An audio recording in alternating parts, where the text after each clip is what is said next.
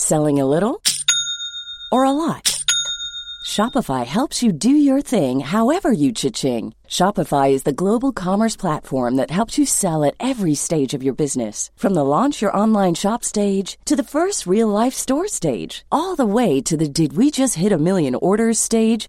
Shopify is there to help you grow. Shopify helps you turn browsers into buyers with the internet's best converting checkout. 36% better on average compared to other leading commerce platforms. Because businesses that grow, grow with Shopify. Get a $1 per month trial period at shopify.com/work. Shopify.com/work. When you need mealtime inspiration, it's worth shopping Kroger, where you'll find over 30,000 mouth-watering choices that excite your inner foodie. And no matter what tasty choice you make, you'll enjoy our everyday low prices, plus extra ways to save, like digital coupons worth over $600 each week. You can also save up to $1 off per gallon at the pump with fuel points. More savings and more inspiring flavors make shopping Kroger worth it every time. Kroger, fresh for everyone. Fuel restrictions apply.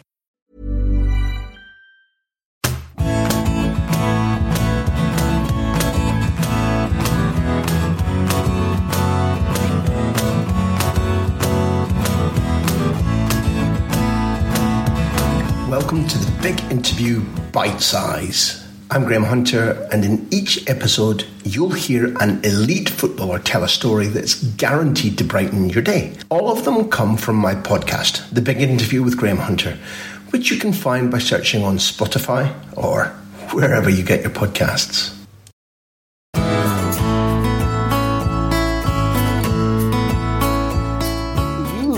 From a distance, if you've been looking from a distance at what's been happening recently at Manchester United, do you consider that one day you'd want to manage that club?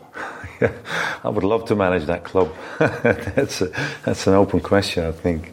But yeah, the thing is always, do you get an opportunity or be an assistant over there? Could be also because. And I think that's good for every coach and every maybe former player. Thinks that as well, that you can contribute to something to to help them out. So I would love to work at United. If we talk about the squad, do they have quality? I think yes. I think there's a lot of quality in that squad. Do they have players over there that I think they are not good enough for the team? Yeah, I also do think so. Do I name names? No. Because they're going to pick these names out. But that's not what we're here for. No, but you know where I'm. How it goes. But I think if you're looking at this squad in the quality, what's in the team, in the squad, I think you need to get a lot more out of it. In how you want to play, in being dominant on the ball. The thing I just don't understand with these plays that they're having is that why even against the so-called smaller teams within the league, even these teams sometimes are dominating, and United is sitting back and waiting and just like playing on the counter-attack. Sometimes you need to risk things as well, but if you want to play dominant, you need to know how to play dominant. So you need to put your players also in position, and you need to ask certain things from them, to play in a dominant way. It's always easy to say, yeah, but we haven't got the players for it, or they're not used to it, whatever. I think they can do. The only thing is that I find it very important that you also need to have the manager that's good enough to do that as well, who sees that as well. The only thing is that also from the owner's point of view, who's running the joint, who's like saying, okay, this is what we want, this is our philosophy, this is what we want to do, this is what we want to achieve. Yeah, you want to achieve good things in winning trophies, but you also need to have a good idea by winning trophies, and you also need to have an understanding of football and what's being asked as a club, I think, in what type of manager you're looking for, how's the structure of the club, how's the scouting, the recruitment of the club and bringing players in, the type of players, what you're looking for, and then making, of course, the right decisions in doing this. Does it feel that most of those areas you've named are a little under par at the moment, and that contributes to the overall situation? That's always a difficult thing. What I find, if you're looking at it from the outside, but I think if you're looking at it, then it looks like all these levels are not good enough in building the club to a certain level. In your way of football, but if you're talking about we want to play attacking, dominant football, we want to go forward, then at first you need to have a coach who's playing like this. You need to have a general manager or a technical director, how do you want to call it, above him, who thinks in the same way. Yeah. But you also need to have people who have knowledge of football and know then what type of players, if you're looking at the philosophy of playing, you need in your system and how to play, so you can get the right players. They've got a certain... they've got certain ability, quality that fit into your philosophy of playing. That means that for every individual position on the pitch, you've got how you call it, information. You've got data. You've got written out. These are the individual qualities of the player that we're looking for. No, and if you can't find them, then you need to how do you say it? Say, okay, if you can't find the ideal player, you're always going to say, okay, we're going to be cutting it down, or you say, okay, we're going to take this out. Maybe then we can get this. Find the best solution. Find the best, yeah, exactly. Find the best solution. The wrong player. Yeah. Accept that you aren't getting the 9.5 out of 10. All the criteria that you've used to apply. Because like an example, quick example, I think is if you buy for a lot of money, if you buy Bissaka, or if you buy Harry Maguire, there's a lot going on about these players. These boys cannot. It's not their fault that the clubs are asking a lot of money and it's been paid for them. Okay, you cannot think these players are being brought in. They know everything. They can do everything. The price doesn't make you the finished article. No, it's not, because you need to develop as a player. So you were the world's most expensive defender. Were you the finished article when you reached Old Trafford? No, by far, I wasn't. Every player that we've listened to subsequently says that there was a culture, that there was a hard group of players who taught the standards. And I'm talking daily, hourly, decision-making, attitudes, behaviour, timekeeping.